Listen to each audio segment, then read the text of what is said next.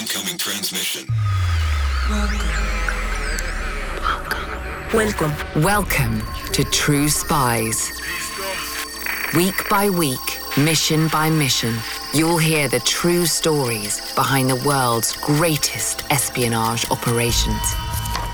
You'll meet the people who navigate this secret world. What do they know? What are their skills? And what would you do in their position? This is True Spies. I was the first person to hack into systems on an aircraft carrier while it was at sea. Same with a nuclear submarine. I was able to change the intelligence that the commander in the battlefield was looking at while he was deciding where to deploy tanks and where his planes were going to drop bombs. Basically, I'm a hacker for hire, doing work for the good guys, helping companies secure their environment. This is True Spies. Episode 81, The War Driver.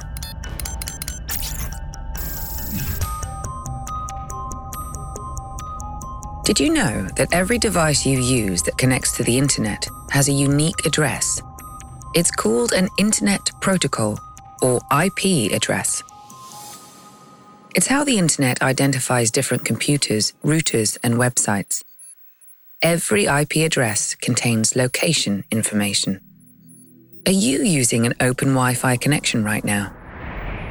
Maybe in a coffee shop, a hotel lobby, a public library? If so, you should know that without private password protection, someone skilled in cyber espionage who wants to find you badly enough, someone like our true spy, can use their IP address to locate you.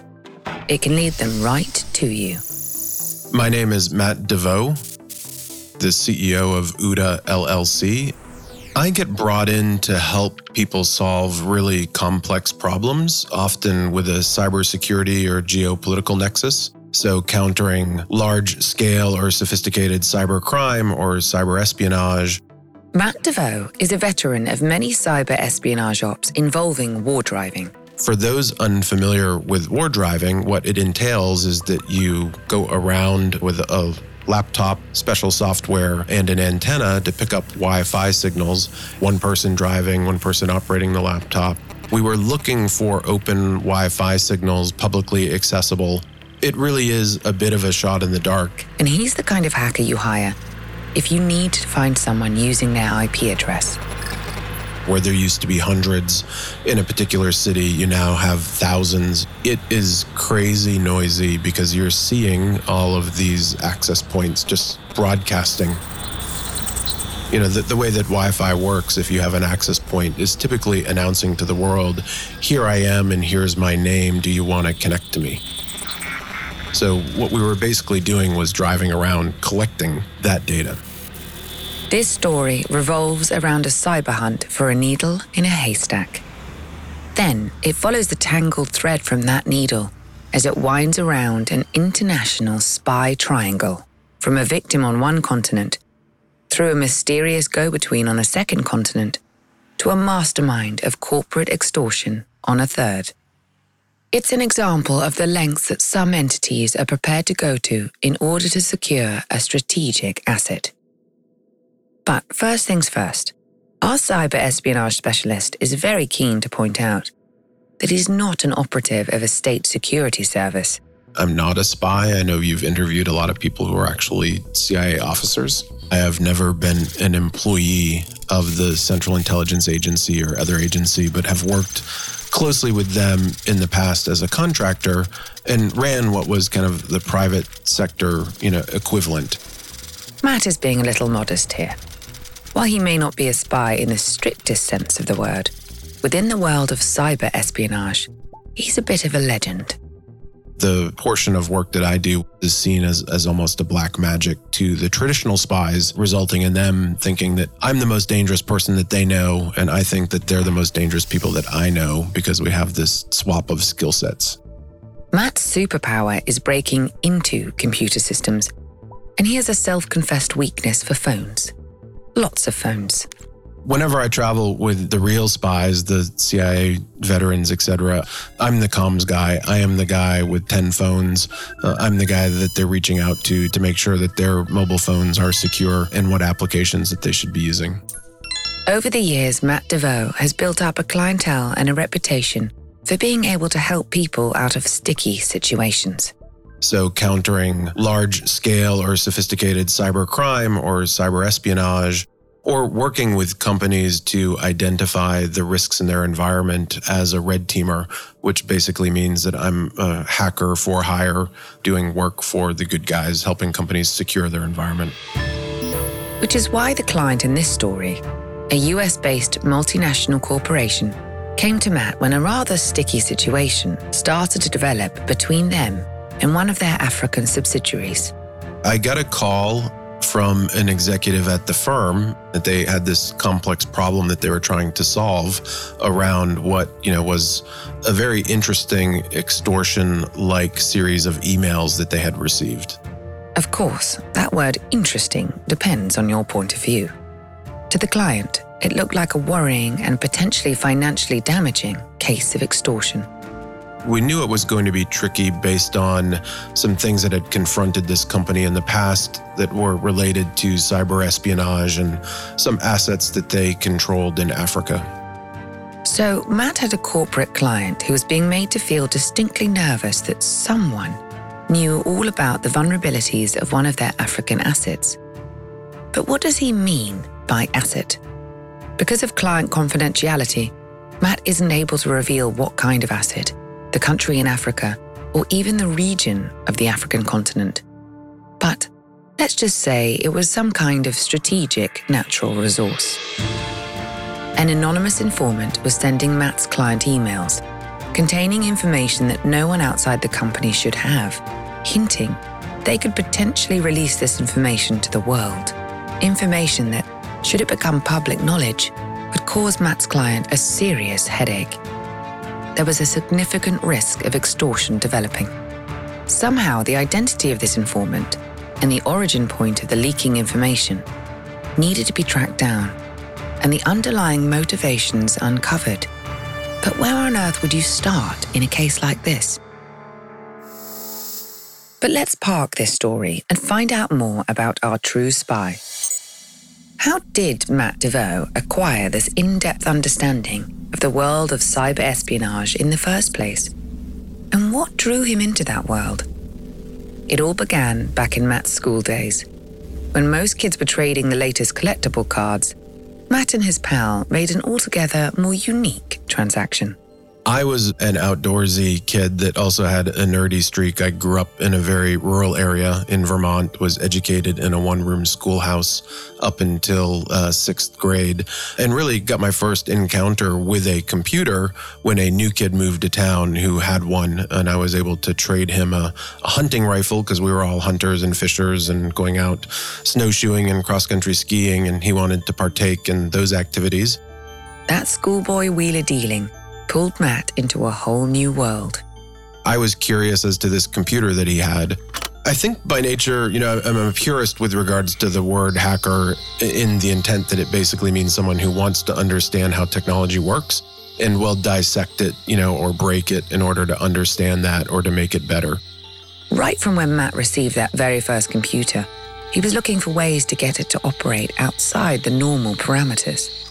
Of course, our technology was fairly limited at the time, but that was certainly a passion of mine, was if there was a program that I found, in a magazine and I typed it up into my Commodore 64, what could I do to make it better? What could I do to change variables and adapt the program for my own use? So from an early age, Matt had a hacker's mindset. But his real epiphany came a little later in his education. I had this weird aha moment. I was in college, was studying computer science and political science, but in political science, I had a focus on national security threats and even more focused on what we called asymmetric or gray area phenomena like terrorism, etc. And I knew from my computer science work and my contact with the hacker community and seeing what was happening that these technologies that we were building were incredibly vulnerable to attack. By we, Matt's talking about the United States government and any companies or agencies engaged in legitimate activities. And in this second, more significantly seismic aha moment, Matt realized just how vulnerable technologies could make society. Any society, American or otherwise. So he began writing and speaking about the threats of cyber attack and information warfare. This attracted him a fair amount of attention and some pretty spectacular graduate job opportunities. The first job that I had out of grad school was working for a defense contractor where I set up and ran the first red team for the Department of Defense that allowed me to travel anywhere that the Department of Defense was located and hack into classified or unclassified systems. And then I would brief the commander of that particular location with regards to what they needed to fix. A red team emulates a cyber attack. For example, they might behave like a cybercriminal trying to steal money from a bank, including taking money out of the bank to show it can be done. In Matt's case, after stealing the money, he sits down with the bank security team and teaches them how to secure their systems from that kind of future attack, and gives the money back. A red team becomes really an effective sparring partner. The analogy I always like to use is that if you were scheduled to box against Mike Tyson in a boxing match, would you want to train just in a gym hitting a static punching bag, or would you want to have a sparring partner that could emulate Mike Tyson and have you dodging punches and kind of learning, how to operate in that space? Of course, it's essential that the client trusts you not to run off with the swag.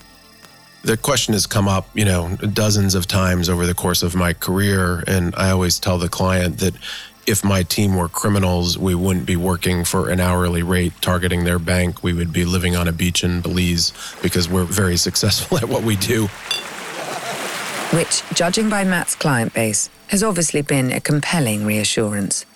And he was in the right place at the right time, beginning his career just when the large-scale threats of cybersecurity, or rather insecurity, were beginning to be widely recognized. Matt's great timing and rapidly growing cyber expertise led to him having some pretty remarkable firsts for a 24-year-old. I was the first person to hack into systems on an aircraft carrier while it was at sea. Same with a nuclear submarine. I was able to change the intelligence picture that the commander in the battlefield was looking at while he was deciding where to deploy tanks and where his planes were going to drop bombs. It really allowed me to attract attention to how big the risk was. Matt certainly did attract attention. His skills were taken up by those at the highest levels of the military. I then also parlayed that into creating a red team that basically worked as the cyber adversary during classified coalition missions, what we would call Five Eyes exercises: US, Canada, Australia, New Zealand, and the UK. In these exercises, Matt played the cyber bad guy. It was tremendously exciting because, we were running these operations out of a warehouse in Virginia Beach. And then one year I was in the back of a tractor trailer that we converted into a, kind of a Mission Impossible style command center outside of Blandford, UK. So it was really, exciting to be able to travel around and engage in these red team operations. I got to work with fascinating military commanders because this was a topic area that was so new. All great experience in learning how to exploit cyber insecurities and, more importantly, how to think like a hacker to advise clients who need protection. If you want to use a thief to catch a thief, Matt is the closest thing to a thief who you can actually trust. Let's go back to the story we opened this episode with. Remember, Matt was approached by a client representing an American-based multinational company with assets in Africa. And they were worried about one of those assets in particular, because they'd started receiving anonymous emails showing that someone with inside knowledge was leaking sensitive information about the African subsidiary. A situation that, as we've said, could very easily turn into extortion. All we know is that in this triangular case of cyber espionage, bad actor A, an inside man within an African subsidiary owned by Matt's client, was feeding sensitive information to a go-between, B, in a location unknown. This go-between was sending Matt's client the information in a way which suggested that they had the power to make that intel widely available. Intel that had the power to significantly damage the reputation and potentially the net worth of an asset Matt's client was trying to sell. This was presumably being done at the behest of a shady and unknown instigator. Let's call them Entity C. And in the beginning, all Matt had to go on were those quasi-extortionate emails the company was receiving. Where would you begin investigating a tangled web like this? We started with two parallel efforts. One was working with the company to identify if there was ways we could see how the information was leaking out of their network. This was a specific facility in Africa. It had its own kind of closed network. So we started studying that network to see if there was a way that information was being compromised that way. Having initiated a search for informant A on the African subsidiary's computer network, Matt turned his attention to go-between B. Because if he could track down the identity of either A or B, that would likely lead him to instigator C. To hunt go-between B, Matt decided to use a passive form of email phishing. That's phishing, spelt with a PH, a type of online scam where a criminal will send you an email impersonating a legitimate organization, with a link that seems to take you to a legitimate company website. These messages often ask you to fill in information about yourself, but it's a cyber Trojan horse, and any information you send goes straight to the scammer. In this case, Matt didn't need the go-between to respond. Cannily, he used something called passive phishing. We set a trap. Given the fact that the individual had emailed these documents in, we had an email address that we could correspond with.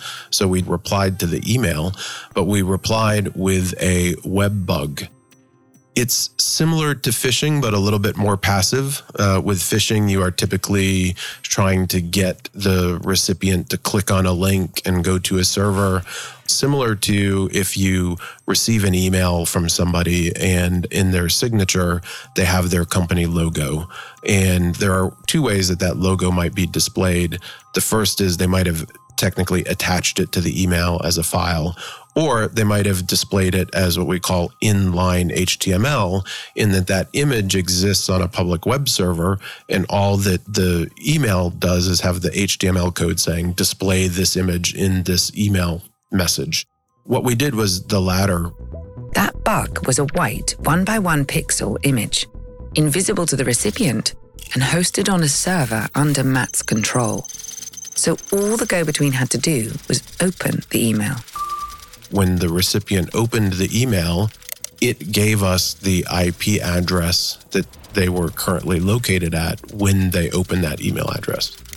Remember, that IP, or Internet Protocol address, is a unique identifier to the device being used, and potentially its location. The trap worked, and we now had the IP address for the person that was originating these emails that were of such concern. This was the first breakthrough. But where was this shady cyber courier? London? Moscow? The Maldives? This go-between could have been anywhere in the world, but luckily IP addresses are somewhat geographically concentrated. And what we realized was that the person that opened this email was right in our backyard. They were in Washington, D.C. Not quite what Matt had been expecting. It was definitely a surprise given that we were working an international case, around resources in Africa, to find that the sender of the email was located so close to our offices in the investigation that we had launched. So we knew that the IP address was in Washington, D.C., and we wanted to collect some intelligence with regards to, where was the recipient when they opened it. Now, they could be sitting in a coffee shop or a public library or a hotel lobby. This was where war driving came in. It might sound straightforward, cruising the streets with a car full of electronic gadgetry designed to pick up Wi-Fi signals. But Matt didn't even know if his target was using a public, open-access Wi-Fi connection. If that go-between was using private, password-protected Wi-Fi, the tracking effort would fail. War driving has become increasingly difficult to collect any useful information just based on the proliferation of Wi-Fi access points. And also, the protocol is much more secure. people are putting passwords or putting an access point, where you have to put in a last name and a room number at a hotel in order to gain access to the Wi-Fi. So much more difficult proposition these days.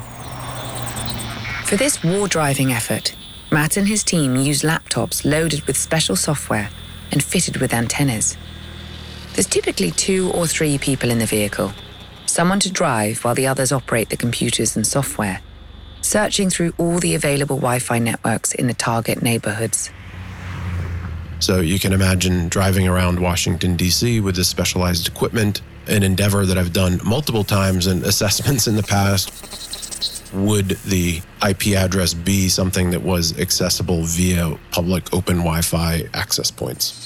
It really is a bit of a shot in the dark because you don't know, this IP address could have been associated with a home router. Matt had managed to narrow down the search to a few specific neighborhoods in DC, and he was expecting that the target would be using an impersonal, neutral location, like a coffee shop or library, a location with open access Wi-Fi and an IP address that would lead Matt right to the front door. But just in case they weren't, as well as driving the streets, he was also doing what he calls deep technical analysis on that IP address. And this is where he made a significant breakthrough. We found another technical indicator associated with that IP.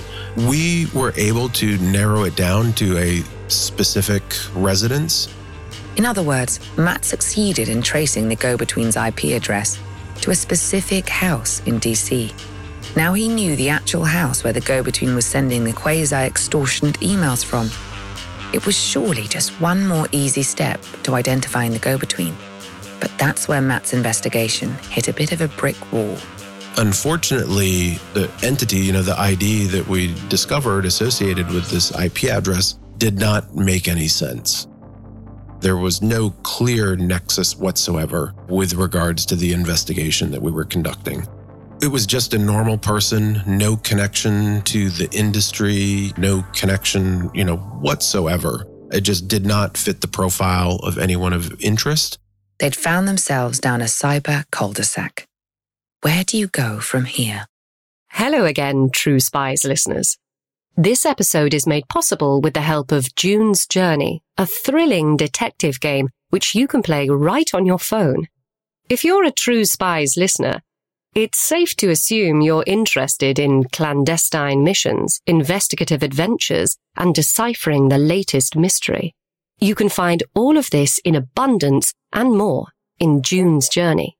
In the game, you'll play as the plucky June Parker, an amateur detective in the roaring 1920s. Poor June is set to investigating in order to find the truth of her sister's untimely murder.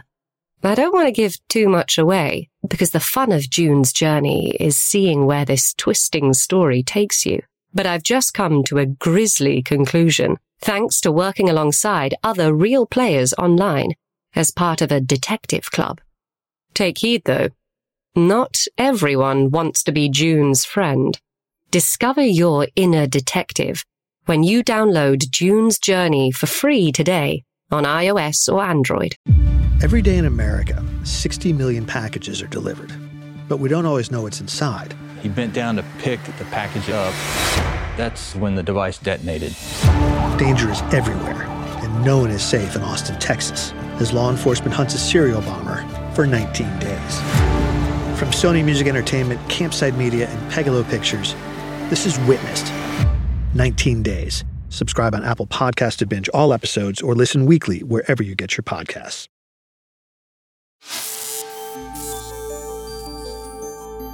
Let's recap. Cyber espionage expert and white hat hacker Matt DeVoe is trying to crack a challenging case of e-blackmail, spanning 3 continents for a US-based corporate client. If he can unlock the identity of just one of the bad actors in this intercontinental spy triangle, he'll be a lot closer to cracking the entire case. But he's hit a wall. He's traced the physical address where the emails are being received and sent by go-between B, but it just looks like a normal family, with no hint whatsoever of a connection to industrial espionage. And then the question becomes, Do you have a cyber attacker that is using this person's Wi-Fi access point in order to read these emails? Are they more sophisticated than we had anticipated? Because that is also common as well. I've worked dozens of cases where you narrow it down to a particular place and come to find out it's just the Wi-Fi is inadequately protected and the criminal has connected to the Wi-Fi and is basically using that to obfuscate themselves. Was there someone who had been connecting to this Wi-Fi access point that made sense, in the context of this case that we were investigating? Would you have a clue where to search next? With can-do tenacity, Matt and his team didn't treat the situation as a problem, but rather as an opportunity to do something different. We had to pivot and engage in additional analysis and open source collection to see if we could find, any reasonable reason why this IP address was associated with opening that email. In parallel, though, we were also doing what we call kind of a deep technical analysis on the IP. And that's where we got lucky and we found another technical indicator associated with that IP.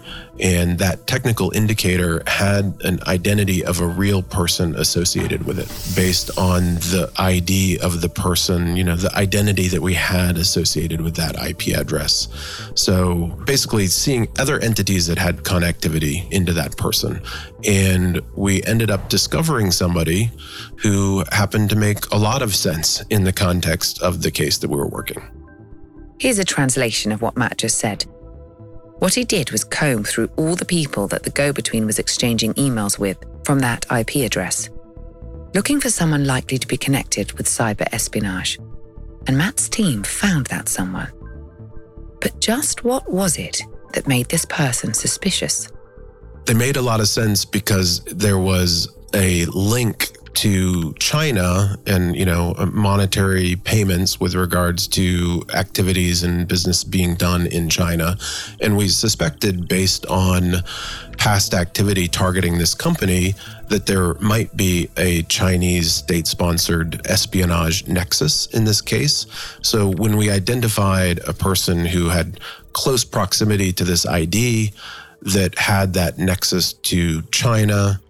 When Matt says nexus, he means that the fingers of suspicion were all pointing to and intersecting in China, specifically a Chinese company. The suspected go-between B was being paid handsomely to go on speaking tours to China, lecturing on a topic that Matt can't reveal the details of, but he describes diplomatically as relatively obscure. In other words, the kind of topics you wouldn't normally get large fees to speak about. Not only that, this person of interest was identified as having the kind of technical skill required to set up a disguised email address, an address of the type being used to send the quasi-extortion emails to Matt's client. But in an intriguing twist, the go-between wasn't doing this from their own home.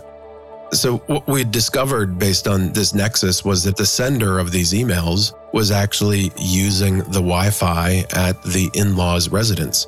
So we had identified the in-laws' house, based on the IP address. And instead of going to a coffee shop or a hotel lobby to read these emails, they were actually being read at the in-laws' house, which we thought was a fairly interesting dynamic. In what could be seen as thumbing a secretive finger to the in-laws, the go-between was carrying out their illicit activities from their spouse's parents' place. Perhaps they thought it'd be the perfect cover. It just seemed interesting that you would engage in this activity that was, I don't want to describe it as criminal. It was definitely questionable. You would think that you wouldn't set up your in-laws' house as being a place of origination for that activity. It is quite possible that they didn't get along with the in-laws. It is also quite possible that they got the alert that the email had been received and they just couldn't resist, at dinner to go and check the email. And thus were on the in-laws' Wi-Fi when they did so. We will never know the exact dynamic that led to the email being opened at that particular residence. You may remember that Matt was pursuing a two-pronged attack in the hunt for African informant A. That second prong was to examine the communications of all the employees at the African subsidiary with access to sensitive information, looking for any messages that might point to the identity of informant A. It didn't take long. Within just a few days, Matt and his team struck gold. Now we turned our attention inward and looked at the logs for that company's network traffic to see if anyone had communicated with that individual. And, now we had a much broader suite of identifiers. We had instant message usernames, and we had email addresses beyond the one that was used to send these anonymous emails. We found something relatively quickly. We were looking at a lot of data, so it took a few days to sort out. But we did find where an employee at this facility was communicating over instant messenger with this person of interest that we had identified in Washington, D.C. A direct link from informant A in Africa to go-between B in Washington, D.C. They had now definitively identified 2 points of the triangle. Now we had an employee on the inside that was communicating with an outsider as a proxy that was, again, now communicating back to the company with these sensitive documents. So that employee and their access, and behavior on the internal corporate network, right, which of course, if you have a company, the laptop and computer systems that are being provided to the employees are the company's property. So they are monitoring those devices and they are monitoring that network traffic. Now we focused in our attention on that employee of interest. We needed to find out why. The why was crucial to the whole investigation. Matt needed to know what was motivating the leaks, since that knowledge would very likely lead him to who was behind the entire espionage scheme. We basically collected all of the information regarding that employee's network traffic. We found additional communications, and this is where it gets really interesting. We found communications with an individual in China that we believe could not prove to be associated with the state intelligence apparatus.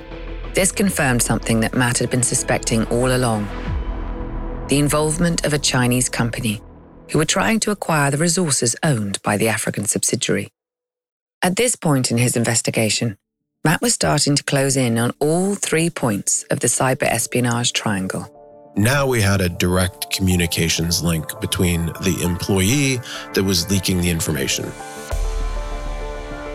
So, just to kind of adjust the chain, you have a suspected Chinese intelligence operative. That's Instigator C. Communicating with an insider. We've been calling this person Informant A. An insider at this company that is collecting documents, sending them to a go-between proxy. That's go-between B in Washington, D.C. who is anonymizing them and sending emails to the company that had this kind of extortionist kind of perspective to them. If Matt could find out who was the source of the leaks in Africa, and more especially what the motivation was behind the leaking, he might be able to help his client prevent this type of activity from happening in future.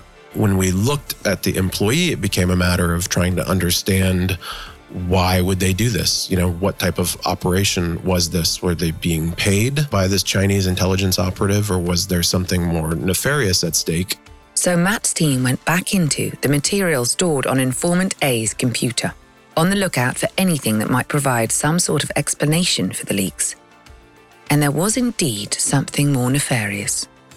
The individual was actually engaged in illegal activity in the realm of child pornography. And we believe the intelligence operative had cued into that and was coercing the person, into participating in this scheme. We pulled an image of the employee's computer for our team to analyze. And that is when they noticed that there was this illegal material that was on the computer. The moment they found evidence that Informant A was consuming child pornography, they knew they'd found the motivation behind the leaks. The instigating Chinese entity C were using their knowledge of Informant A's criminal child porn habit to blackmail them into acting as a corporate spy. Because should it come to light, that habit would not only be a career-ending disclosure, but would make Informant A the subject of a criminal investigation. Immediately, Matt and his team followed a standard procedure in a situation involving child pornography. At that point, for us, given the sensitivities of the crime and having worked with law enforcement on similar cases in the past, we instantly shut down everything. The law is very clear that when you encounter this material, you basically shut down the machine that you're working on and you secure the evidence for law enforcement. So that's what we did at that point in time. We maintained the chain of custody on the evidence. We shut down all of the investigation material that we had around this employee's computer. The actual computer itself was seized by law enforcement, and it became a criminal case with regards to the child pornography. But why did Instigator C go to this much trouble? At the bottom of it all was an intelligence operation designed to make the resource owned by the African subsidiary troublesome. In fact, so troublesome that it would become less attractive to potential buyers and ultimately nice and cheap for the Chinese entity to acquire.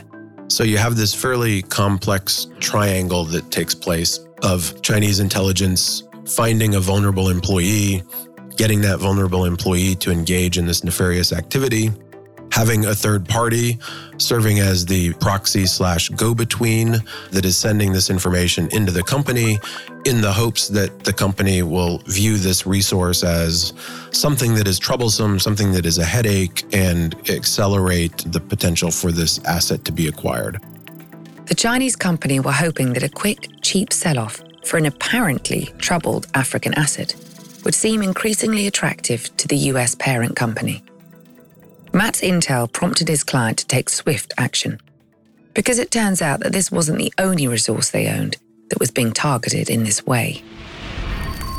So the company found it to be incredibly insightful, and it also allowed them to focus some of their activities with regards to their security posture around other assets, because they knew that they were directly being targeted.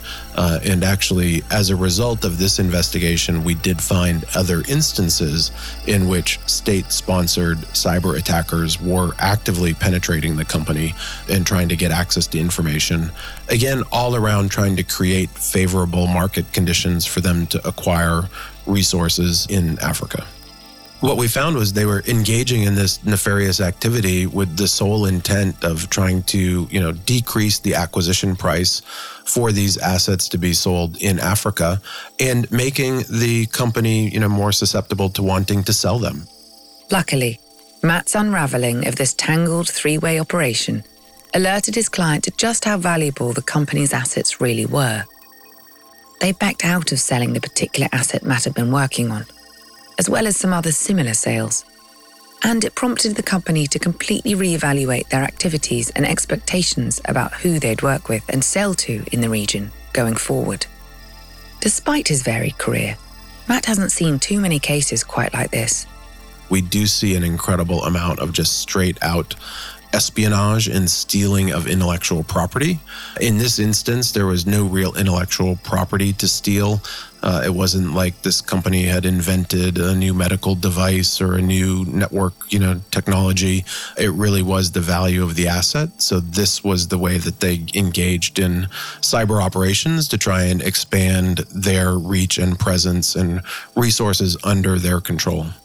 This case certainly made Matt realize there's a whole new modus operandi at play. It was eye-opening how deep the cyber element of this was, and the use of multiple parties, as kind of proxies, finding the employee, finding this third party to transmit. To this day, the Chinese company's ulterior motives aren't known for sure. But Matt has his suspicions. The stakes around some of the national strategic objectives, where you have this connection that exists between a nation state like China and their private sector, or even some of their state-owned companies, with regards to their global expansion, that they're willing to engage in this cyber espionage activity to pursue their own advantage. And it was something where, in working with Western intelligence communities is just not something that was done. So it was, a different perspective, a different global perspective with regards to how these operations were going to be used now and in the future. But what about Malfeasant B? That go-between passing on the leaked information from the in-laws' place in Washington, D.C. What happened to him or her? To this day, I do not know how things ended for the go-between. They were simply a proxy, and there was no, real evidentiary trail of any wrongdoing. They were the senders of an email with concerning information. So at that point, we believe that they were just being used as almost a tool for hire, proxy for hire. They were likely isolated from the true intent of the activity. There's no knowing for sure, but it's quite possible that the go-between was being used not only to pass on the information, but also to conceal the trail to the true instigators and what was really in play. It is possible that they were being manipulated to that extent as well, that maybe they thought they were part of, a whistleblower or leak type initiative. It was a very gray area because there was no criminal intent that was demonstrated. Strictly speaking, there was nothing illegal about what the go-between had done. But did they suspect something? The fact that they had traveled to China and paid by Chinese entities, definitely raised our spider sense a little bit with regards to exactly how ignorant they were as to the situation. Matt admits to briefly having doubts about his ability to solve this case. There were multiple points where we felt like we weren't going to crack it. When we had what we believed to be a great identifier for where the email was opened, and we couldn't figure out any nexus for why that individual would be involved. It was sheer tenacity, combined with Matt's red team training, that got him to that successful outcome. I often say that the best investigators for activity like this are the red teamers, because what we can do is put on the hat and say, if we were engaging in this activity, what would we do? And that allowed us, I think, to be able to pursue this trail of evidence all the way down to its final conclusion. A very successful conclusion, and in pretty short order. Everything had concluded within the course of about a month, from when I got the first phone call from the executive to when we closed the laptop and put it in an evidence bag for law enforcement. Time for some self-congratulatory pats on the back then? It is a fun feeling, right? Because you feel like you have solved a very interesting case. We've helped a client. It is the reason why in our office we had a, fully operational whiskey bar. So in an instance like that, typically the team that was involved would go to the whiskey bar and we would pour a shot and have a toast. And then we put down our glasses and go work on the next case.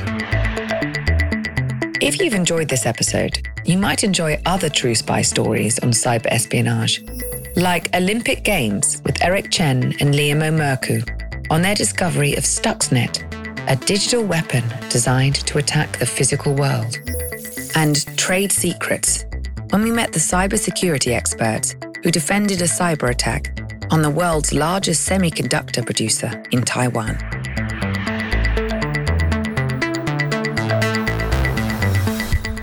I'm Vanessa Kirby. Here's a taste of next week's encounter with True Spies. In the 1970s, John Todd burst onto the evangelical scene with a shocking tale. He claimed to be a former witch involved in a then unheard-of secret organization called the Illuminati and urged Christians to prepare for a violent world takeover. First of all, the number one weapon in everybody's home should be a 12-gauge pump shotgun. Hear the amazing story of one of the originators of the modern-day conspiracy theory. From Magnificent Noise and Sony Music Entertainment, this is Cover Up, the Conspiracy Tapes.